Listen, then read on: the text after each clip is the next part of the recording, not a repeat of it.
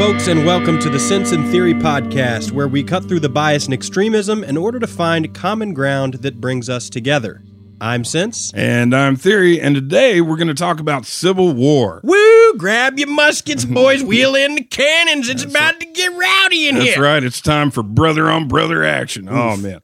Seriously, though, looking around, with all the rhetoric ramping up as we enter this never-ending presidential election cycle that we seem to always be in, you got to kind of look around and ask, is it possible? People are starting to say some crazy shit. Yeah. And we've seen, over the last couple of years that things in some respects are deteriorating as far as, bipartisanship and pulling together and all that good stuff. And there's no question we're starting to see political violence, right. In a very extreme fashion. I mean, with the New Zealand shooter, et cetera, et cetera. Yeah. So it's hard to look around the landscape as the divide is increasing and as partisanship is increasing and calls for compromise are shut down. Right. On both sides of the aisle. It's hard not to ask, hey, is this possible? Yeah. So today is largely going to be, kind of like a thought experiment. Like you said, is it possible? What could it possibly look like? And all that stuff. But before we get into that, we want to once again extend a big hearty thank you to all our patrons. Just so you guys know, those bonus episodes, the bonus content is on its way. It's in the can, just being edited.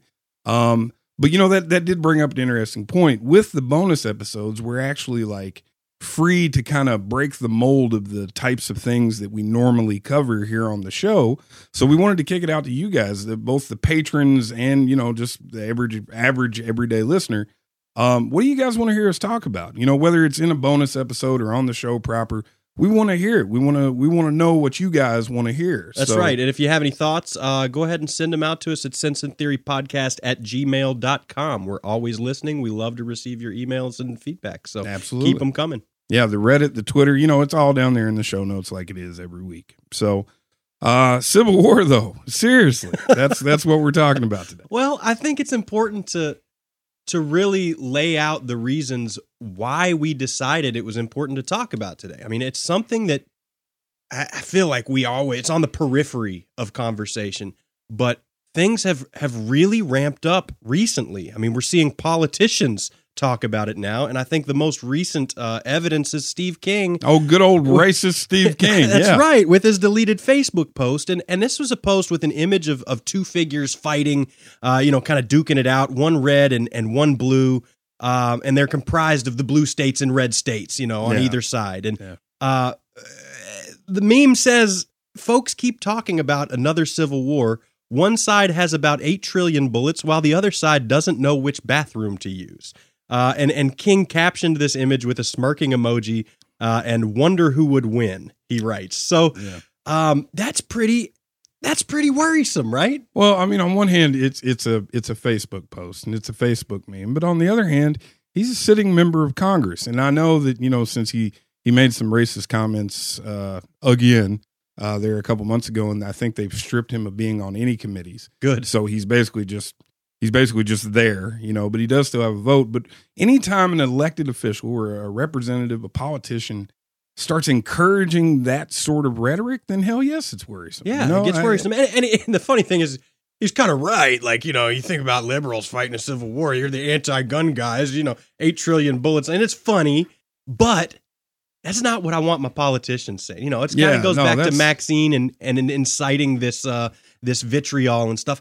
I want my politicians to be talking about compromise and coming together. Obviously not compromising on putting kids in camps. I'm not one of those centrists like, oh, you're killing people, let's kill half as many people, and that's good. Right. That's not what I'm saying. But generally, if our politicians are posting memes about killing each other, we're in a bad place as a nation. And it doesn't stop with Steve King. Trump's kind of violent rhetoric has really ratcheted up lately. And it's really worrisome to me. He's, I'm talking about this quote. He says, I have the support of the police, the support of the military, the support of the bikers for Trump. I have the tough people, but they don't play it tough until they go to a certain point, and then it would be very bad. Very bad. Yeah, and to be in context, so when he says until they go to a certain point, he's specifically talking about Democrats. Right. Like he's saying I think right before that he had said something like, the Democrats want to play nasty, they want to get tough.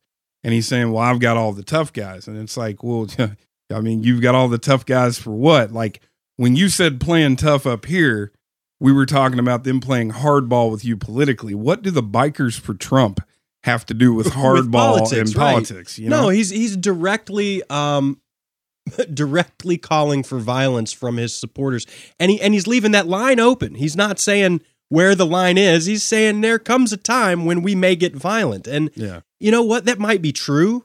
But for a president to come out and talk like that is, again, it's the opposite thing I want to see from my politicians. I think we ought to be coming together to make the divide shallower, to bring people towards a compromise. This kind of trash does not do that. Yeah, I mean, there's a world of difference. If say Beanzo had come out and said this stuff, I mean, he'd still be an asshole because Beanzo's an asshole, and it's an asshole-ish thing to say. But there's a world different. When it's the president who's supposed to represent everybody in the nation, completely unacceptable. Not to mention, he's already being lambasted for being a Nazi and a fascist. Man, talking about your supporters getting violent, your biker supporters getting violent with Democrats over some line you haven't even drawn yet in the sand, that's pretty fascist, man. Well, to tell you the truth, actually, he is somewhat starting to maybe draw a line. And, perhaps maybe not the way you mean it. He also said the Democrats in Congress yesterday were vicious and totally showed their cards for everyone to see. And he was referring to House Democrats launching their broad, scale investigations into him. He said when the Republicans had the majority, they never acted with such hatred and scorn. Bullshit. The Dems are trying to win an election in 2020 that they know they cannot legitimately win. You can't do that, man. You can't do that from the White House. Wasn't cool when you were a candidate. You most certainly can't do that when you're sitting in 1600. Right. The way I see that is he's priming his supporters to delegitimize election results. And if you have convinced your supporters that there's no way in hell that these Dems can win, and then they do, you've been casting doubt the whole time. So now you've primed your bikers, you've primed your people in the military, you've primed your people in the police and said, hey, it's okay, we've got a line. Yeah. And now you're establishing this line of, if they win the election, it's totally illegitimate. Yeah. These two things in combination. And I don't usually go for dog whistles, right? Usually the dog whistling thing. I think it's important to note about this that you could construe these comments to not mean that he is saying exactly that, right? He could just be bragging. He could be just saying, see, I'm usually on board with you. There's no way that he could win, right? But no. And I don't care like why particularly you're not on board on this one, because none of it matters when you're the president. It's a different set of rules, straight up and down. You were under a different level of scrutiny and a different set of rules. Rhetorical questions go out the window. You don't hint at shit like this when you're in charge. You don't. You just don't do it. And how could you possibly be a president for the people? How could you possibly be representing the people when you're talking this way about a tiny sliver of your supporters? I mean, obviously, the whole military doesn't support Trump. All the police don't support Trump. I think we read something like 31% of the military polled are in support of Trump. Yeah, the 31% of military officers view Trump favorably. There you go. Yeah. So you're drawing this line in the sand, kind of us versus the world, right? This is the closest thing to dictatorship and fascism that I've seen from Trump so far. Yeah. And there's bits and pieces that have come before, and I've gone, benefit of the doubt, maybe not, maybe so. If we get any closer, like, this starts to get real scary real quick. And as we head towards 2020 and the elections, I think everyone should be on their toes. Yeah. I mean, I just don't see any way around it. No, it certainly warrants watching. I would point out, and this isn't in any way, shape, or form to diminish, what Trump's done, but I would also point out that there are pockets of this sort of crazy that are coming from everywhere, right? So, for instance, as we record this episode, this is the Sunday right after Mueller turned in his report. Right. And of course, he turned it in on a Friday at 5 p.m., close of business. And, we don't know anything about what's inside the report. The only thing that we know at this point is that he said that he doesn't expect any further indictments. or Right, there so that will be no means- further indictments from his investigation. That means the Trump family is off the table. There's no for his Trump investigation. Jr.'s not being investigated. Let's not even jump into all that. But here's the thing. So there's this popular Twitter personality who, in some respects is a bit of a joke, but at the same time, he's got a large following. In a sense, I liken him to Q. He's not batshit crazy like some of the Q stuff in my estimation, but he's as fervent and silly as it gets. Okay. His name is Seth Abramson, and he's been on top of this, Russian collusion narrative ever since it come out. He drops these huge Twitter posts and stuff. So he's got a lot vested in the Mueller investigation indicting Trump or something, which is what he's been saying for 2 years. Right. So he drops a series of tweets that night that kind of lead out like this. He's like, does this sound like Mueller to anyone? Not to me. He's like, Mueller told Corsi he'd indict him if he didn't cut a deal. Mueller explained to Corsi both the indictment and the deal. Corsi gave Mueller the middle finger, and he did it on YouTube, and Mueller didn't indict Corsi. So basically he's saying that Mueller is acting suspiciously now all of a sudden. Right. Now all of a sudden he's worried about the way Mueller's acting. And he says, my point here is that none of the noise tonight matters. What matters is that experts in the case, in law and in criminal investigation, have no earthly idea how the public speculation that the Trump administration and Trump family dodged all bullets could possibly be correct. So what he's basically saying is, if there is no indictment for Russian collusion, we've been had. Right. We know it happened. Damn what the Mueller report says. He's been gotten too. Right. And don't get me wrong, like there's a world difference between Seth Abramson and however many people follow him on Twitter and the president, right? The president I hold again to a much higher standard and whatnot. At the same time, like all these resistance people on Twitter who are so, just vested in this Mueller investigation, you come out and start saying stuff like this. If you're not willing to accept the reality that if you're not willing to accept the truth, whatever it may have in store for you, then you start doing you start having that same effect on the other side. Like, see, it's rigged against us. There's nothing we can do. It's time to take up arms. Like, you start ratcheting up that. Well, and that's when things get really dangerous, right? Is when all hope is lost. Right. And if you've placed your faith in our institutions to faithfully investigate and create justice, and those institutions are wholly failing us. If you believe that Trump was hand in hand with Putin to steal this election, and now Mueller is saying, nah, it didn't happen, and in your head you still know it happens, like that's a bad place to be, man. Right. It's one step from there to like, well, forget it. We got to do something. You know what I'm saying? To arms. Let's go. Right. Ring the klaxons. No, and I think that's absolutely, where they've gotten. And I think, unfortunately, again, we have no idea what's going to happen with Mueller and everything, but people are so invested in this that you could have the entire FBI and the CIA and stuff come out and just drop investigation after investigation and say it's one way or the other. Okay, I'm saying both sides here, and neither side would buy it. Right, and that's terrifying. Yeah, that's it really is. Right now. What also scares me is we've got national news media engaging in this Civil War discussion. WAPO dropped an article March 2nd titled, "In America, Talk Turns to Something Not Spoken of for 150 Years, Civil War." And a few quotes from that article just to put this thing in perspective. First came former U.S. Attorney Joseph DeGenova, a Fox News regular and ally of President Trump's. Quote, "We are in a civil war. The suggestion that there's ever going to be civil discourse in this country for the foreseeable future is over. It's going to be total war." And then Cohen to a congressional committee, "Given my experience working for Mr. Trump, I fear that if he loses the election in 2020, that there will never be a peaceful transition of power." The article goes on. It's interesting to talk about a study that shows how like hyper extreme messaging could actually cause people to pull back from like the brink of extreme positions. Like the idea is that they see how extreme their position can get. Yeah, once they see the ugliness laid bare. Right. Yeah. They back off from it, which would be great. But the study they reference also found that if the extreme messages become a normal part of the political debate, that moderating effect disappears entirely. And honestly, man, you can't look at either side and see a shortage of dehumanizing messages. Right, They're right. all over the place. I mean, that's pretty much it.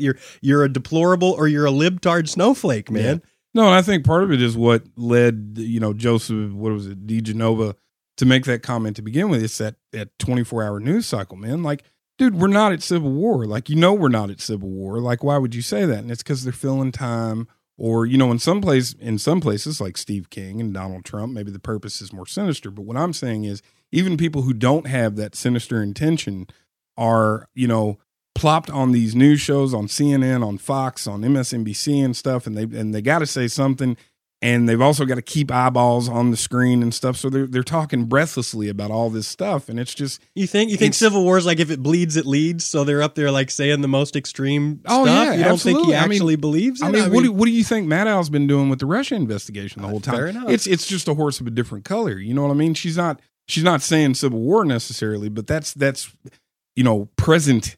That's the boogeyman in the background of everything that she's talking about. Well, at the same time, you got Cohen, who is arguably pretty darn close to Trump. Yeah. Saying like he can't see him transitioning power peacefully in the event of a loss. You've got Trump's rhetoric. So I don't think it's that crazy, that extreme to say like, no, we're in the beginnings of a civil war. Like the lines have been drawn. The sides have been designated. The only thing left is some major act, some Reichstag fire to set things off and set things into motion. I'm not so sure, but that is something that we are going to get into at length later on in the episode. Another thing that is worth mentioning as far as rationing, I think before we've talked about, lobsters in the water and the heat slowly increasing and stuff. You can't ignore entirely Q. You can't. Oh, absolutely not. I mean, it's present. It's funny because every now and again I check in on the Q threads and the Q posters on Twitter just to see what's going on. And the other day I came across a thread that just kind of floored me and had me going like, this is really where these people are at. And Q is constantly, since the beginning, has messaged about a deep state shadow government that's taken over the United States, right? And is running things in secret, in the interest of swamp creatures and not in the interest of American people. So that already is kind of priming people to not trust the government, and it's totally for Trump, as if Trump is not one of these swamp creatures, Right. So a few messages in this thread kind of had me scratching my head going, what's going on here? So from February 21st of 2018, this is kind of way back, Q posts the definition of a patriot and a traitor. A patriot, a person who loves, supports, defends his or her country and its interests with devotion, a person who regards himself or herself as a defender, especially of individual rights, against presumed interference by the federal government. And the definition of traitor, a person who betrays another, a cause, or any trust, or a person who commits treason by betraying his or her country. And I think to put that in context, that's pretty harmless on its own. Yeah. But the messaging, it might even be like the Webster's definitions. I'm not sure. It continues. We've got another post. Patriots are united in their pursuit of common goals. Good versus evil. Right versus wrong. Humanity. Power over another person is not okay. Patriots are not divided. Borders do not separate us. We fight together. We are strong together. We the people. WWG1WGA, which is where we go one, we go all. Signed Q.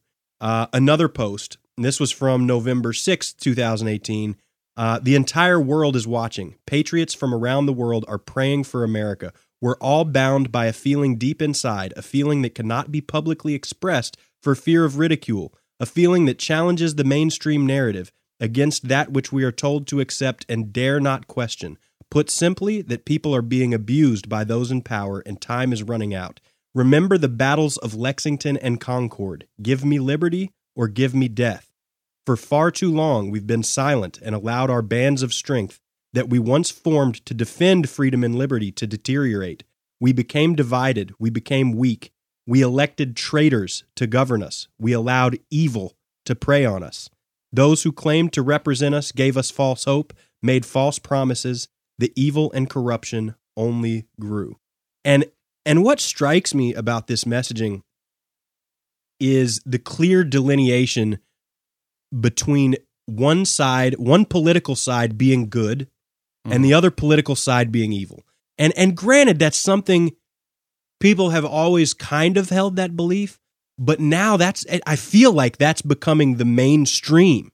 And when we go there, when we fail to recognize that the other side may very well be acting in good faith, they may just disagree with you on principles, on the practicalities of the situation, then we're in a real dangerous place, because all of a sudden you're evil. And what does evil deserve? It deserves to be smited. Yeah. It ended. There's no tolerance for evil. It's the same thing we're doing by calling Republicans Nazis. You are putting them in this evil camp. Well, of course we want to extinguish the Nazis. We already did. Yeah. We banded together as a world to squash them violently, and we would again.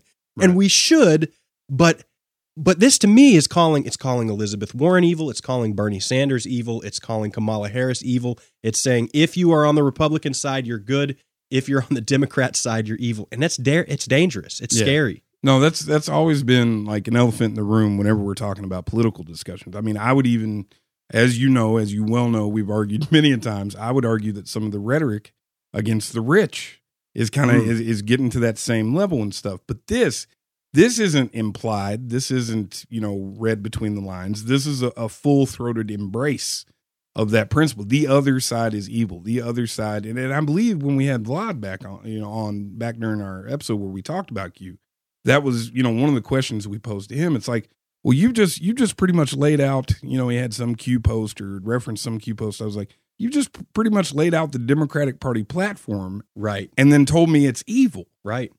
So, I mean, it gets you to a place where it becomes a lot easier to take that extraordinary step of taking up arms against your fellow citizens. Right. Well, it becomes a lot easier when you see on the news, 20 people were killed in a insurgent strike. Makes it that much easier to turn your head, to look the other way, Right. They're evil commies. They hate white people, or they want to destroy everything good about America. Once you establish that good versus evil dichotomy, a lot of really nasty things become real easy to do. And they're happening. I mean, we're talking about rhetoric, but we are seeing rises in violence and violent incidents. In its annual report on extremist-related killings in the U.S., the ADL, or the Anti-Defamation League, their Center on Extremism, reported that at least 50 people were killed by extremists in 2018, including the 11 individuals killed in the fatal anti-Semitic attack at the Tree of Life Synagogue. That tally is a 35% increase from the 37 extremist-related murders in 2017. And that makes 2018 the fourth deadliest year on record for domestic extremist-related killings since 1970. Yeah. So we're talking about 50 killings, and I'm not trying to, minimize it, but, it's 50 deaths, but it's rising. And, there's also been a recent report, granted by the Southern Poverty Law Center, but of a vast increase in the amount of right-wing hate groups. Right. So, we're starting to see these things kind of coalesce, and perhaps they came to a head there in Christchurch, New Zealand, a couple weeks ago. Absolutely. It was March 15th. A 28-year-old white supremacist attacked a mosque, killing 50 and injuring 50 more. He left a manifesto behind, and within the manifesto are several anti-immigrant sentiments. He has, hate speech and all of it against migrants. Oh, absolutely. White supremacist rhetoric. And I read it, which, in New Zealand, I would be put in prison for 10 years now for possessing the manifesto. I did download it and read it. And he lays out the case that, white people are being erased via immigration. Our birth rate is low. And we're, importing brown people that are threatening the white way of life, and hooey on that, horse shit on that. But here we have a guy who believes this, killing people, right, and actually in the name of his beliefs. Well, and what's even more frightening is in that manifesto, at least to me, is more frightening. He expressly says that he's seeking to exploit the ever-growing divide between the left and the right in America. In fact, I believe he said he did the attack in hopes that, or at least partially in hopes, that the left here in America would, come clamp down on guns, and then that would piss off the right. So now, no, he expressly said he wanted to start a civil war. Yeah, he said right. that was his idea, was that a civil war would be created when the left reactionary, clamps down on gun rights, and the right goes, whoa, hold on. He's hoping that this attack divides us. And look what happened in New Zealand. Over the weekend, right. Banned assault rifles, and then later banned the possession of this manifesto, which is I don't want to get into the details necessarily on the show, but that's scary to me too. Like all of a sudden you can't read, so we can't read that manifesto in New Zealand and then talk about what it means. We can't talk about how terrible of an idea that is because you can't even read the ideas to dissent against them. Not to mention that in a world where you can't read this manifesto, the powers that be can say anything they want about it. Right. They can say whatever they want, and you can't deny it. You know what I'm saying? There's no attack against it. I'm going to circle back to, though, what's most disconcerting about that to me is that this divide is so prevalent, it's so well known that it's actually being attacked itself. Now it's seen as a pressure point that can be, you can apply pressure to it and see what you can make snap and break. Right. And so if we start seeing a rash of attacks that are actually targeting that divide, trying to magnify that flaw, then I don't know how long we can withstand that sort of assault. It's the same thing that the Russians did, right? They saw this divide growing, and we know report after report has said that the propaganda that Russia put on social media, et cetera, was designed to grow that divide from either side. Yeah. Targeted towards Democrats and targeted towards Republicans. It was inflammatory and trying to get people to react. Yeah, because in fairness, before all this, even with Russia and who knows when that started and the right wing attacks, granted they go back years and stuff. But what I'm saying is, over the last 10 years, we were ramping up anyway with the punching of Nazis and Antifa and the Proud Boys and all this shit. The abortion debate that's been swirling around and baby killers. Going back to I don't know when. So it really does leave us at a place where we have to start seriously entertaining the idea that there could be some form of civil war. And that scares me as a podcast host who, I feel it's our responsibility to kind of report on the state of the world as we see it. Mm-hmm. And there's part of me that kind of fears talking about civil war. Like, is it even okay to talk about? Is it okay to have that conversation, outside of a hypothetical? Yeah. As we are, as I see it, we are inching closer and closer towards the point where violence becomes wide scale. We ought to be having conversations about where we fall on the spectrum. Where that line is for us, and when the time comes, like, what do we do? And it scares me to have that conversation. Well, I don't think there's anything preventing us from having that conversation necessarily. There are some moral factors that, we have to keep in mind. Like, are you actually also adding to the pressure on that breaking point in the conversation that you're having? For us is a concern because, we're not just having this conversation at somebody's house. We're having it hopefully for thousands upon thousands of listeners to hear. But, that is one consideration. But I think, as you said, we do talk about it hypothetically all the time. It's central to the debates that we have over the Second Amendment. And I would also say that it's heavily implied, in a show like Doomsday Preppers. That's the zombie outbreak be damned. I think that's what we're talking about there. What I mean? Fair enough. But again, should the government be talking about it? No, never. There's never a proper time for that to happen. Where you get into dicey territory is when the more specific you get. Right. There's a line between treason and the implied obligations of the Declaration of Independence, who say that, we are dutifully bound to overthrow a government that becomes tyrannous, right, that no longer represents the people. There's a line there. Yeah. And that's the tricky part, right? Because every revolution is treason. You know what I'm saying? Now no matter how much we want to, believe in it and support the cause and everything like that, the American Revolution, for instance, was absolutely treasonous behavior of British subjects. Sure, you know what I mean? So, there's actually some interesting quotes. Alexander Dumas, He said the difference between treason and patriotism is only a matter of dates. and I also remember, Benjamin Franklin is one of my favorite quotes during the Revolution. He said, we must indeed all hang together, or most assuredly we shall all hang separately. Like that is something that you go into, a revolution or a civil war or, any kind of thing like that. And it's just kind of part of the baggage. Like you are engaging in treasonous behavior. And if you're not right, if you don't come through on this thing, those are the stakes. Right. So you are, in a sense, free to start talking about like specifics should that need arise. Do you feel like it? I think like the American identity kind of encourages that, but at the same time, just understand what the consequences are if you're wrong. Right. Yeah, fair enough. So like, when I think about it, and I'm thinking about this line and how fine it is and how we're all kind of walking it right now. You know what I'm saying? I wonder, like, would I ever be in support of, say, locking someone up for talking about, violently overthrowing the government? Is there a point it gets to that to you where like, nah, son, put them in jail? Well, I think it completely depends on the government, right? So for instance, if we have something that looks like Nazi Germany in office, you're never going to have a problem with people speaking out against the government, right? Right.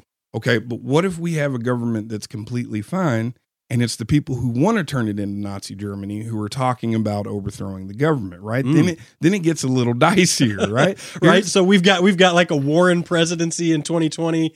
And white nationalists are fomenting violent attacks against the government. Do you see yourself shedding tears when that stuff starts getting broke up? That's a really good point. Yeah. I'm sure I would have no problem with a government that I supported in power, locking up people who were planning to violently overthrow it. You planned a bombing against the House of Representatives, go directly to jail, do not pass go. Yeah, yeah. And I think that largely that is the line. And you say largely, but there is a legitimate line that the Supreme Court has drawn in the sand here, correct? Yeah, yeah. This has been discussed and codified. Well, that's the thing. Like, this isn't, this is not just a struggle for two middling podcast hosts. Like, the country has been, racked with trying to figure this thing out exactly ever since our founding. The Alien and Sedition Acts back in 1798. You know what I'm saying? Like, there's been a series of laws against like sedition and treason and stuff. And then invariably they get thrown up to the courts, and the courts have to. So probably the best example is we had passed the Smith Act back in 1940 that set criminal penalties for advocating the overthrow of the U.S. government by force or violence. Well, what happens is in the 50s, with all the communist hysteria, you start to get these cases where communists are saying, hey, we've got to cast off the shackles of, the bourgeois and all that stuff. So are they not, in fact, advocating for the overthrow of the government? And so they're getting, basically the government started using it as a club to go through and bust up all these, communist organizations and stuff. And so finally, a case comes before the Supreme Court in 1957 called Yates versus United States. And you had 14 low-level officials of the California Communist Party that had been charged under the Smith Act. The Supreme Court ruled 6-1 to overturn their convictions. It construed the Smith Act narrowly, stating that the term organize meant to form an organization, not to take action on behalf of an organization. So, and I love this. The irony that it's a the Red Scare. Yeah. At this point, we're talking about the Reds overthrowing the government. Right. And the Supreme Court sides on behalf of the commies. I love it. I do. No, see, the court ruled that the Smith Act did not prohibit, quote, advocacy of forcible overthrow of the government as an abstract doctrine. And that's the key. Like, it's okay for us to say, hey, the government needs to be overthrown. The government's fucking up. And I think that's again central to who we are as America. That's where our country came from. Right. It's casting off the yoke of oppression. That's right. So of course we're okay with entertaining the thought. Where you cross a line is when you say, let's do it Friday. And that's an important distinction to make. Hugo Black, who is one of my all-time favorite Supreme Court justices, and I implore you guys, if you ever read about a justice, read about Hugo Black. But he, in the opinion on this, he wrote, Doubtlessly, dictators have to stamp out causes and beliefs which they deem subversive to their evil regimes. But governmental suppression of causes and beliefs seems to me to be the very antithesis of what our Constitution stands for. The choice expressed in the First Amendment in favor of free expression was made against a turbulent background by men such as Jefferson, Madison, and Mason, men who believed that loyalty to the provisions of this amendment was the best way to assure a long life for this new nation and its government. The First Amendment provides the only kind of security system that can preserve a free government, one that leaves the way wide open for people to favor, discuss, advocate, or incite causes and doctrines, however obnoxious and antagonistic such views may be to the rest of us. And that's, that strikes right at the heart of it. Like you have to be able to do that in a healthy, functioning democracy. You have to be able to remind politicians that we will take the keys back to this son. Right, the pitchforks and torches may come out, or the AR-15s if we're still able to have them. You know? So that very much so is the dividing line. It's okay to talk about it. If you start setting dates or start actually building the bomb, then we have an issue. Right, and that makes perfect sense to me because you can't very well say, we can't put you in jail for bombing. Houses of Congress. Like it still has to be against the law here. Right. But the idea is still protected, and the conversation around it is still protected. And luckily, we have those protections. We're able to have this conversation today. On the air. I think it's great. What scares me, and is all the things we talk about on this show, right? Like the surveillance state increasing, taking away the guns. What scares me is that this power is now squarely in the hands of whatever government is incumbent, right? So satellite surveillance, not off the table. iPhones, anything you say online, anything you type out in a Gmail to someone. Speaking of Gmail, you've got, the largest information countries on the planet engaging in contracts with the NSA and the CIA.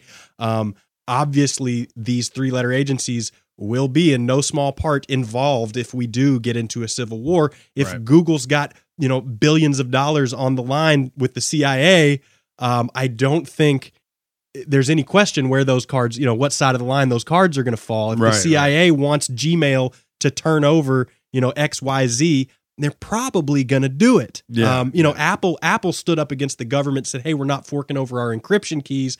Well, they didn't have an $8 billion contract with the NSA. Well, it'd also be real interesting to see if Apple maintains that position when there's an open rebellion ongoing. Sure. You know what I mean? Like when you have that national security threat justification to come at Apple and be like, you're endangering lives. That's right. I mean? And my fear is that, like, if Trump goes full-on right-wing dictator, and we've got Duterte-style death squads executing civilians in the streets with no trial, like, I'm going to hope that people are making plots and plans. But God, how do we do it in this new world where the very government we're fighting against has all of this surveillance power? Like, that shit goes out the window, man. Yeah. Well, in talking about this, one of the interesting points, and I think it's best illustrated, using the whole conversation about guns, is that oftentimes when people defend the Second Amendment or whatever, they'll say, well, we have to have guns in order to resist tyranny, to resist the exact things that you're talking about. And that gets brushed off. It gets brushed aside. Well, people say you'll never fight against the government. You'll never what are you going to do against tanks with an AR-15? You know what I mean? And so what's interesting, though, is that informs that belief that the government may one day become, tyrannous or, try to send us all to camps. That belief is what informs my support for almost the entire Bill of Rights. Right? Like when I look at the Bill of Rights, that's exactly what I have in mind. I think some of the opposition, or people in favor of gun control will say, I think that they view the Bill of Rights as rights that are inherent to people, that in order for a person to have dignity, they shouldn't be unreasonably searched. Where I acknowledge those needs, right? And I acknowledge that that's part of where those rights come from. But I also view it, hardcore in when these guys wrote this document, they were like, this is what allowed us to rebel against this government. These are the rights that the people need to have. And so when you look at a right like the Second Amendment, and you look at it in the context of things that give people dignity, it doesn't make a whole lot of sense. But when you look at it in a context of things that help us resist tyranny, it makes perfect sense. And I think that this conversation kind of helped me realize that might be the divide on something like the Fourth Amendment. The Second Amendment is not seeing it as a bulwark against that oppression. Right. Well, and I think on the left, people don't see that because they think, oh, well, the American government is so strong. The military is so strong. They'll just drone strike you. They'll just come in with their tanks and their bombs, et cetera. And I got to disagree there, man, because throughout any civil war in history, you've got to maintain public support. And when you start drones, we're mad enough at drone strikes in Syria. We're mad at drone strikes in the Middle East that are killing civilians. When it's American civilians, man, the people you're trying to maintain support from, they don't get happy about that type of stuff. The evil, good, evil rhetoric only goes so far. If it starts being innocent civilians, you're bombing neighborhoods and stuff, like shit can turn against you real quick. So, yeah. I mean, we look at things like the Bundy Ranch. Those guys held off federal officials for who knows how long with AR-15s. It's possible. And as this rhetoric is ramping up from the left, I just don't get how these two things exist at the same time. Like there's this fascist government and right-wing extremists that are turning violent, but turn in all your guns to the government, while they're also at the same time saying the police force is covered in murdering people in the streets. Right, is murdering people in the streets and totally consumed by white supremacy and ethno-nationalism. Like those two things can't exist at the same time. It creates such harsh cognitive dissonance in me that I'm unable to get on board. I'm uncomfortable with it. I'm like, how could you possibly? Well, it does raise a good question though. Like, so for you personally, like, where is the line where it's time to start getting rowdy? Like, where is the line where it is perhaps maybe time to go from the hypothetical conversation into the what are we going to do next week? Well, it's a really hard question because it goes back to being lobsters in the pot, right? The heat is turning up so slowly that maybe I never see that line coming, and I have excuses for the lines as they come. But I think we need to go straight to the Declaration of Independence for some insight and some guidance. We hold these truths to be self-evident that all men are created equal, that they are endowed by their Creator with certain unalienable rights, that among these are life, liberty, and the pursuit of happiness, that to secure these rights, governments are instituted among men, deriving their just powers from the consent of the governed, that whenever any form of government becomes destructive of these ends, it is the right of the people to alter or to abolish it and to institute new government, laying its foundation on such principles and organizing its powers in such form as to them shall seem most likely to affect their safety and happiness. And that's pretty broad, right? I mean, yeah. In a lot of ways, that line's already been crossed to me. Trump using executive power to build a wall that does not have broad consent among the population. Well, I'd say it hasn't been crossed because you're still sitting here. Right? Right. Lobster in the pot, right? Lobster in the pot. That's what I'm saying. And we're fighting back against that. You know what I'm saying?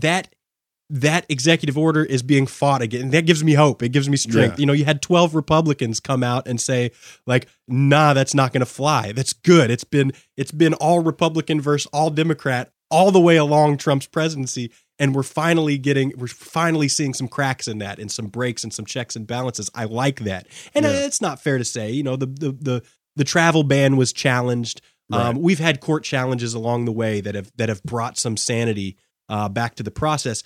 But to go back to your question, like, I don't think any of us can honestly answer where that line is for us. All right. Well, no, actually, I can do a pretty good job. Yeah? Yeah, okay. So as a hard line, all right, I can pretty much say that I would set prison camps or any suspensions or violations of the Bill of Rights. That's my bar. And that's a pretty good bar. Okay.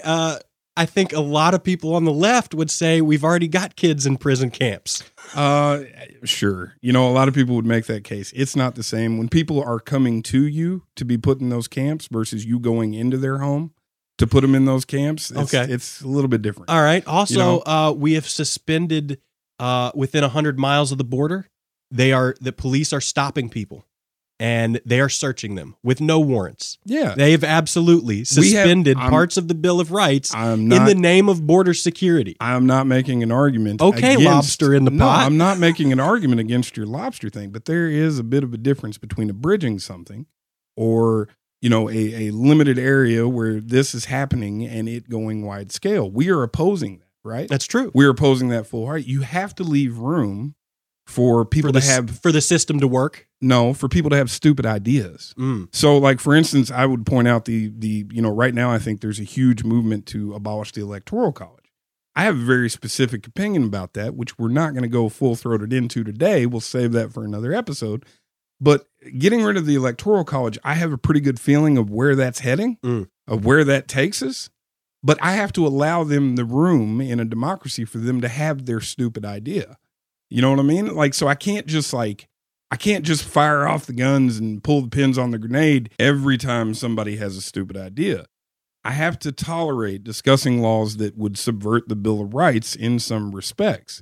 And to tell you the truth, just like the Electoral College, if there is by the Constitution amendment process to get rid of the Electoral College, then largely I will respect that. Sure. To a degree. That falls in line to me with consent of the governed, right? I mean, if it happens within the institutions we've created, then arguably it's within consent of the governed. With searches and seizures 100 miles from the borders, I don't think there's any consent of the governed there. Right. I think we're already far beyond the line in a lot of cases. And again, like I said, we're pushing back on that. I mean, I think there's enough people who agree with it for us to, it's like civil forfeiture, right? I mean, civil forfeiture is a thing that has gone on for quite some time. Now we see the Supreme Court pushing back. Sure. Voting rights to felons, you know what I'm saying? I would think, or is kind of in contradiction with the Constitution. Absolutely. Now we're seeing people, push back on that. So basically, what it is it's a fine line. It's a seesaw. You have to decide when is that moment. But if I have a government that says, you know what, man, like the Fourth Amendment, it's really not working, and they don't even have to say it as expressly as that. But if the government and the people are wantonly ready to get rid of the Fourth Amendment, then yeah, it's time for me to go, get my gun and let's get going. Yeah. Now you also have to make the consideration of how much ability do I have to resist with the rights that I have left, right? So that makes it complicated. And going back to the amendment process, I would say, what happens if we go through the amendment process and we decide to abolish the Supreme Court or something? For me, that's a biggie. Yeah. Right. So what happens when the systems we've set up result in tyranny themselves? Yeah. That's a problem. Which, by the way, here's a quick preview. That's one of my big fears with the Electoral College. But anyway, right. You look at something like Britain, where there's, if you ask me, spinning out of control with knives. Absolutely. And they're spinning out of control with their hate speech laws, but the people are on board. Yeah. So at what point are you the crazy lone extremist nut raging into the night? Well, that's a good question. I think for a lot of gun owners, at least, the line is pretty clear. You hear a lot of folks saying, if they come for my guns, they're going to get my bullets. Yeah.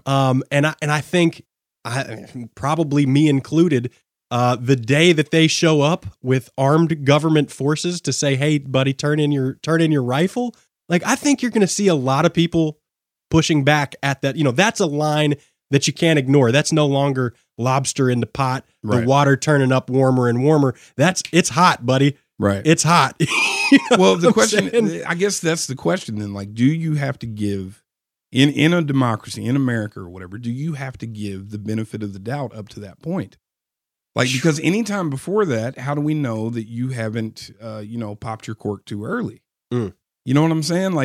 Aren't you at risk of turning political discourse into, a discourse? If I can be violent, I can get my point across. If you haven't waited for one of those thresholds to be concretely passed, you know what I mean? So it's really tough to sit back, and I'm going to say again, allow people to have stupid ideas, but you sort of have to. Yeah. Yeah.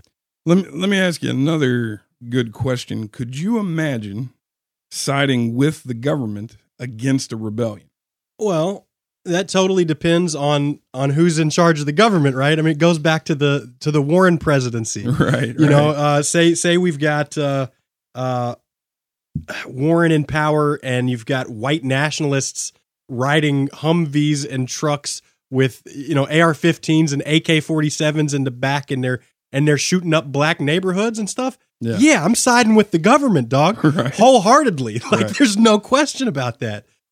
If it's a Trump government that's you know, take the guns first, due process later, like, nah, I'm not on board. And I think that question that cuts to the heart of it for every American, right? Is like, would you, who would you support?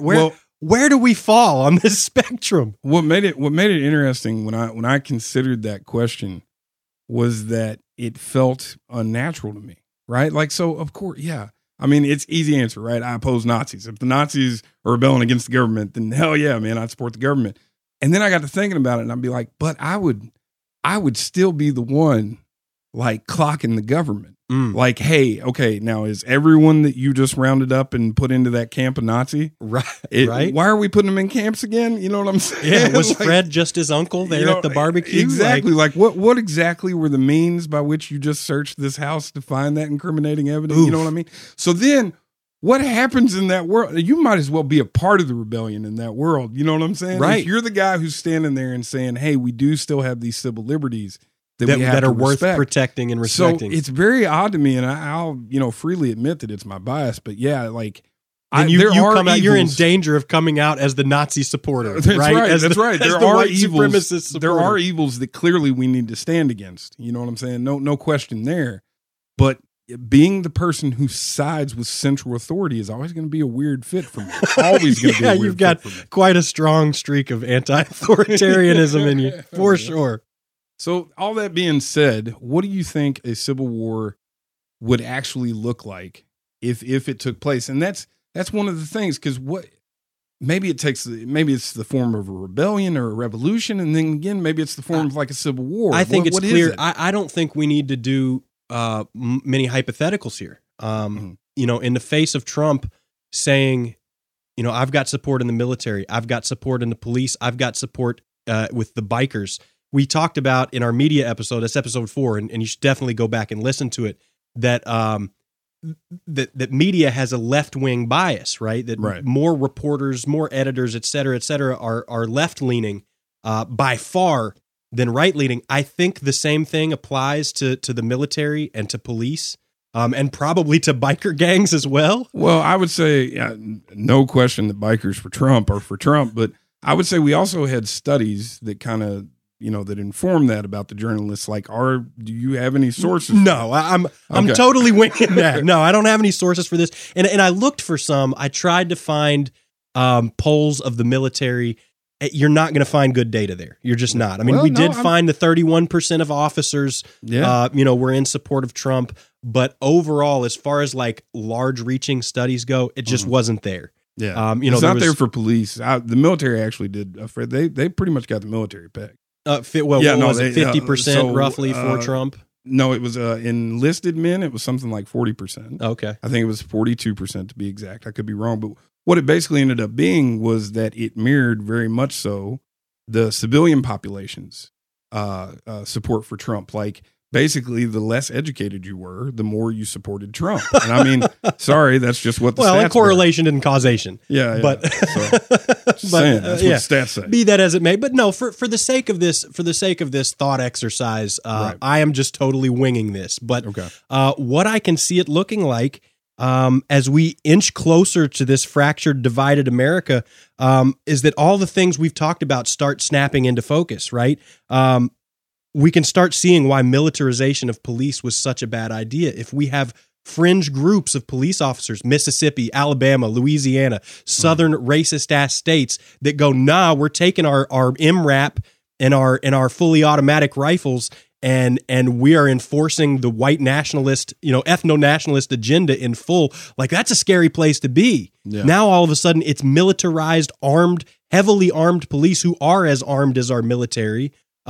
starting insurgencies. And it doesn't have to be huge. It starts as, the way I see it, it starts as one city. It starts as two cities, and then Wyoming pops off, and then Iowa pops off, and then all of a sudden you've got these pockets of insurgency, of straight up insurgency of cities, towns, saying, blacks go home, get out of here, shooting people on sight, execute. I don't think we're that far off. We've got a guy in New Zealand, already killing people in a church. Like to step from that to neighborhoods on home soil is not that far of a leap. We've got people shooting up clubs. You know what I'm saying? Like we're not that far. In fact, it's already started. Yeah. Like, well, no, I don't think it's already started.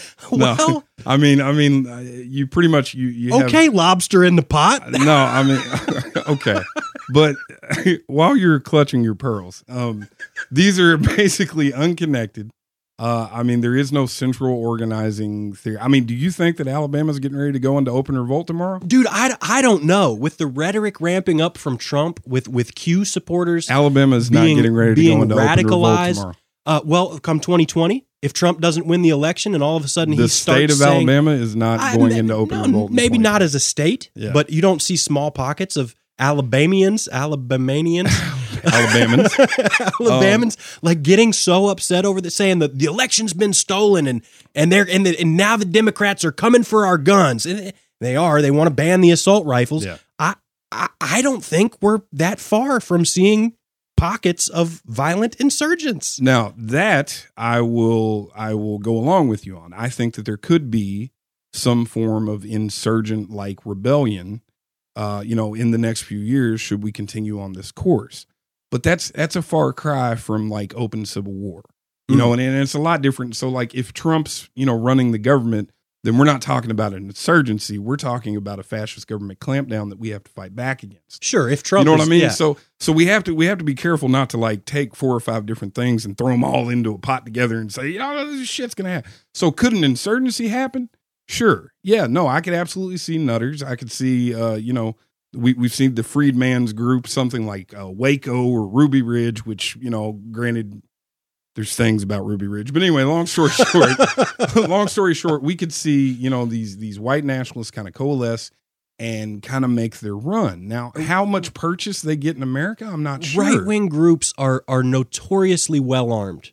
Right? I mean, if you look at militia groups across the United States, again, I've got no sources for this, but I feel like it's common sense. There are not left-wing militant groups in the United States. Like the ones that are prepping and that have, millions of rounds of ammo and machine guns on their FFAs and stuff. Like, but there doesn't have to be left-wing militant groups to oppose those right-wing militant groups. There has to be the government, unless it's Trump that's clamping down, which is a different story. That's a different story, saying? Right. So would the army be able to handle what these people have? By and large, I think yes.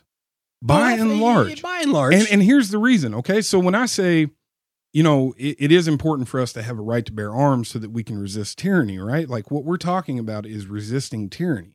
That's a pretty clear objective, a pretty clear goal that I feel like most people can get on board with, especially if they're seeing their people go to camps and stuff or be put to death.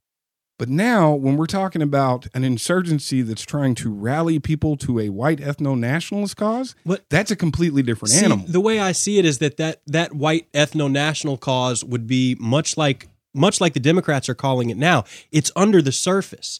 It's not outright, let's kill all the darkies.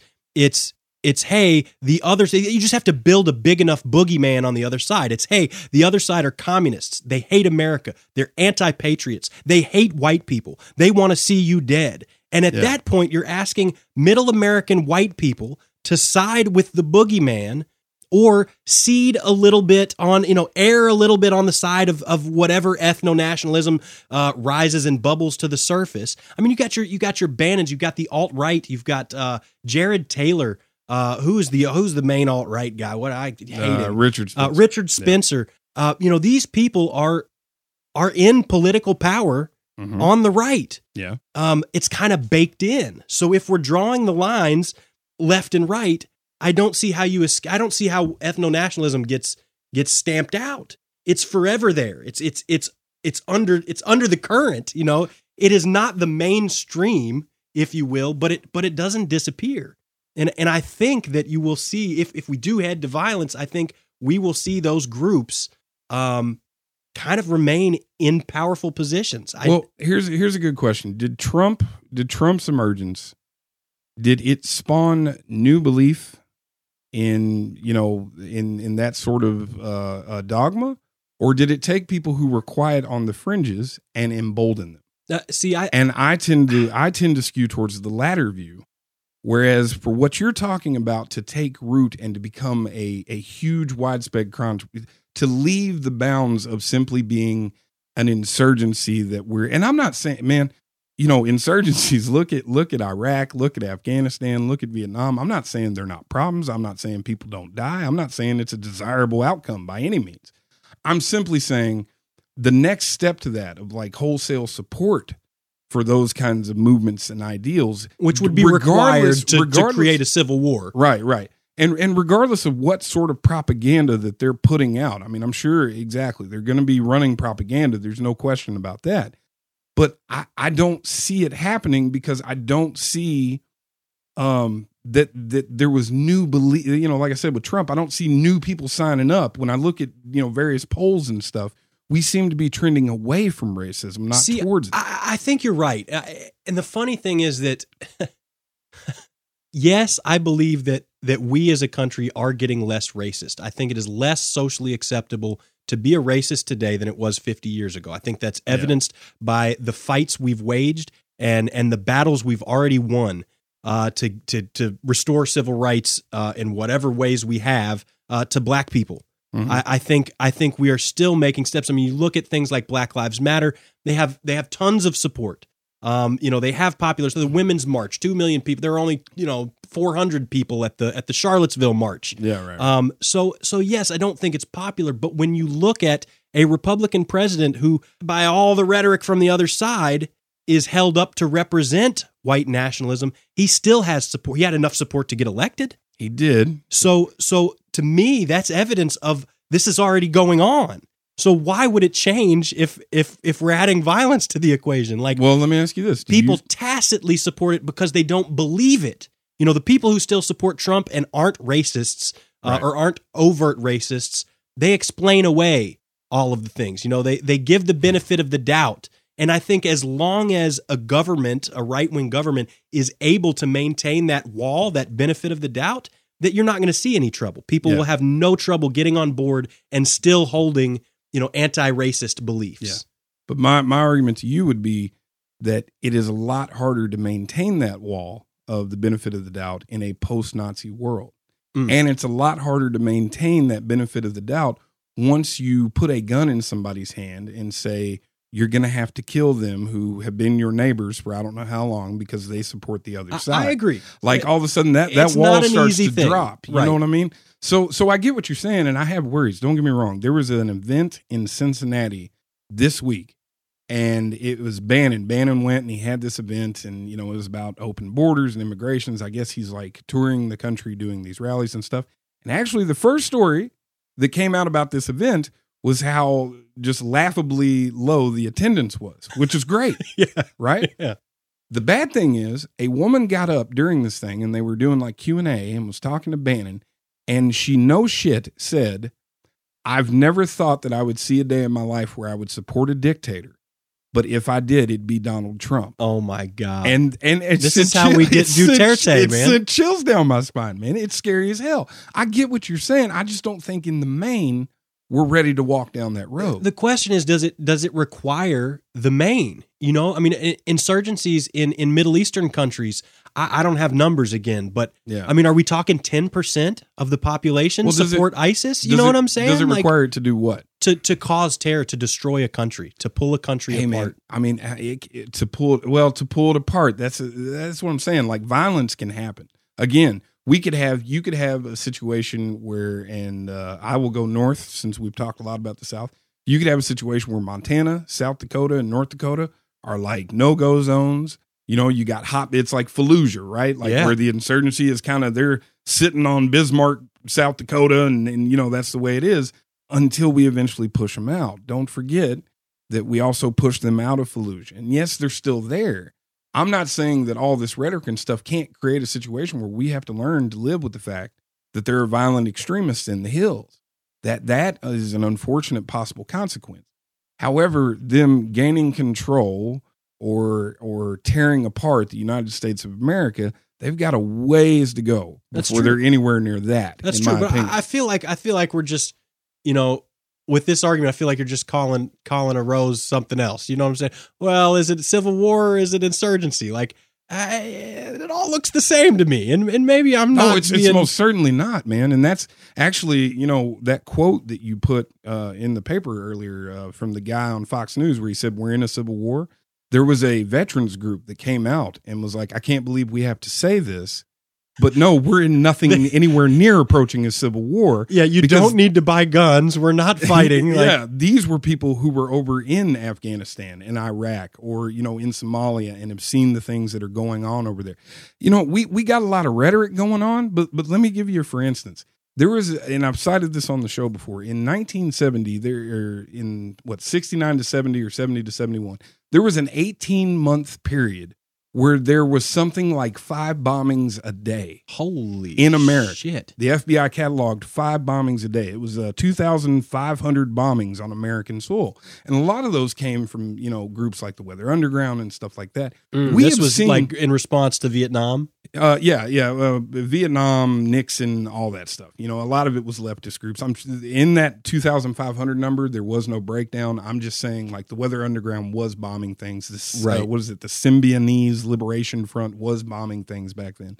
And largely those bombings were of like businesses that were closed down. The actual casualties were very low. I think the biggest kill count in any one attack was like 4 people who happened to be in the building. But we could very much look at these groups as insurgent groups, right, and not categorize it as a civil war. Is what you're saying? And what I'm saying is like, yeah, we made it through. Like, we've seen a level of violence that, in my opinion, 5 bombings a day is greater than what we're experiencing right now. Yeah, you know what I mean? And we've made it through. Like, these things will happen. There will be, uprisings and revolts and people who are dissatisfied. But the idea that it becomes like a warish hellscape is different. And I don't want to straw man your point, but do you see what I'm saying? No, I think you do. Line. Yeah, you do have a point, because engaging in hyperbole isn't healthy. Yeah. And labeling a small scale insurgency as a civil war, maybe that's going over the line. Maybe I'm not giving enough respect to what the Civil War itself in America actually entailed, and how many people died. Oh, yeah. And the scale and the level of violence that we're talking about. 24,000 in one day at Antietam. That's a lot of people, man. That's a lot of people. So touche. I see your point. I think in the end, what's much more likely to happen to us is that we're going to continue this just unfortunate progression, this sad rolling over where we give up right after right after right. And unfortunately, I do think that, again, because I have to let people have stupid ideas, that it's going to be very tricky for me to know that this is the moment to run out in the street. But, that's going to be the hard part. And unfortunately, I think it's designed that way. I think fortunately. No. I'm saying I think the reason we're not going to have a giant blow up civil war is because it's much easier for the government to acquire power by slowly taking rights and slowly getting concessions, and consolidating power all the way to the point where it doesn't matter anymore. And if you look at history, the last 40, 50 years, we have been on schedule. It swings left and we lose some rights. It swings right and we lose some rights. And it's the ones that the left likes, and it's the ones that the right likes. And as it's swinging, we all just kind of lose. We hardly ever seem to get them back, though. That's the thing. Yeah. Right. Well, it takes incredible feats of effort and Supreme Court decisions. We talked about some ways we got them back today. So, it's possible. It does happen. All that being said, Trump is crazy, man. And the 2020 elections, like, I can definitely see a scenario where he disputes the results of the elections. That's to say nothing of The thing that scares me more I can than see him like holding on to his chair like a fifth grader, like kicking and screaming while the Secret Service is like lifting up his chair and escorting him from the Oval Office. He's got his arms at the door, like holding on to the door frame as he's being pushed. No. I'm here to tell you right now, anything approaching the financial collapse or the financial crisis, in 2008 or whatever, would be an absolute catastrophe under Trump. With where we're at with the rhetoric, all bets are off. And then at that point, maybe the states do go to war, bro. I you know what I'm saying? I don't know because, there's a tendency when things start to break down like that, people get insane and, they do. And people start doing crazy things. Well, anytime you have massive populations getting hungry. Yeah, no, absolutely. We have major problems. And I could see, you talk about a city like New York, man. They've got 1 day's supply of fresh food in New York at any given point. Yeah. If those trucks stop coming into New York, it's over for New York. You know, they're smushed in like rats in cages. Arm to arm, shoulder to shoulder. That food's gone. And what would it take? Bombing a couple bridges. Yeah, that's true. And it's over. There's a large portion of people trapped in New York with no food. It's scary. Yeah. That is the thing, is that we have reached a point where it is, in good faith. I can't say that you're just being crazy saying that you envision this scenario anymore. That's a shame. I should be able to say you're a crackpot. This is never going to happen, but this is where we're at right now, man. And we gotta do something to ratchet this back, because I see very few ways from our current standpoint that a civil war or a revolt benefits us in the long run. So maybe we're casting off the yoke of oppression or something like that, and that's all well and good. But when I look around at where we're at and the maturity level of the conversations that we're having, I think it's very, very likely that we end up having some sort of reign of terror, or some of the worst parts of like Reconstruction and stuff like that, where the side that emerges victorious puts its boot straight on the neck of the other side, and there's a great chance that we end up in a worse place than where we were to begin with. Agreed. And speaking of boot to neck, it's come to that part of the show where fact checker extraordinaire Beanzo, down with Beanzo, comes through and finds all the ways we messed up on our facts and figures. Although weren't a lot of facts and figures today. I'm all for toppling Beanzo. Yeah. Let's see what Beanzo's got today. Beanzo, you fellas raised a lot of tough questions today. Perhaps none so hard to answer as what exactly your point was. Did theory say don't freak out until there's more than 5 bombings a day, or did sense say Alabama's seceding tomorrow? Nevertheless, it's my job to sort through this seditious claptrap or thought experiment and correct your numerous mistakes while I also highlight your irresponsible rhetoric. But yeah, I'm the asshole. Okay, well, this asshole would like to point out that the armed service member poll on Trump showed 44% favorability, not 40 or 42. Classic point-shaving theory. Since, you may be surprised to learn that a church isn't a mosque. Anyone who cares enough to spend a modest amount of time learning about other cultures isn't, but then again, you may very well be. I believe you both said at the end that destroying a couple bridges could cripple New York and starve its citizens into revolt. Maybe in a world where boats, helicopters, and the Berlin airlift weren't a thing, I suppose you'd be right. Maybe it's that hypothetical reality where you boys do in fact have thousands of listeners. All I know is the Blueberry stats say it ain't this one. Now, if you're done cutting through the bias and extremism by having theory try to justify his biases and sense start advocating for extremism, I'd like to get back to the only civil war that matters. Death to the Stormcloaks.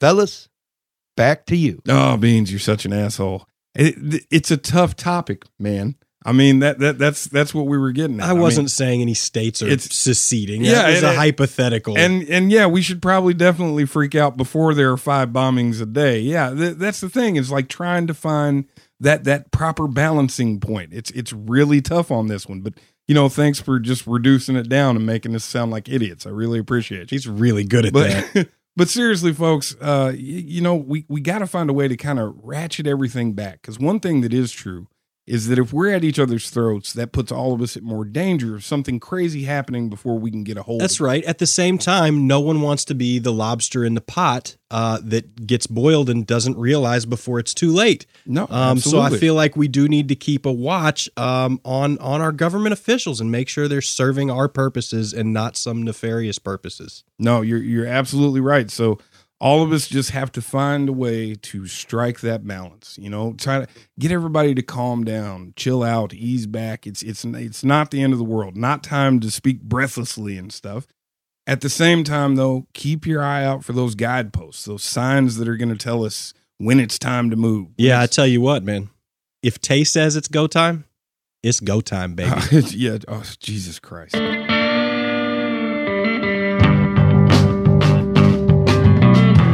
Hey folks, it's Sense, 1/3 of the Sense and Theory podcast. If you enjoyed today's episode, check us out at senseandtheorypodcast.com, where you'll find links to all our social media.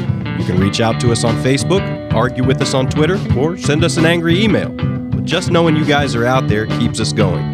If you really enjoy the show, hit up patreon.com/senseandtheory and chip in $1 or $2 for coffee, beer, and this server bill that keeps going up with every subscriber we get.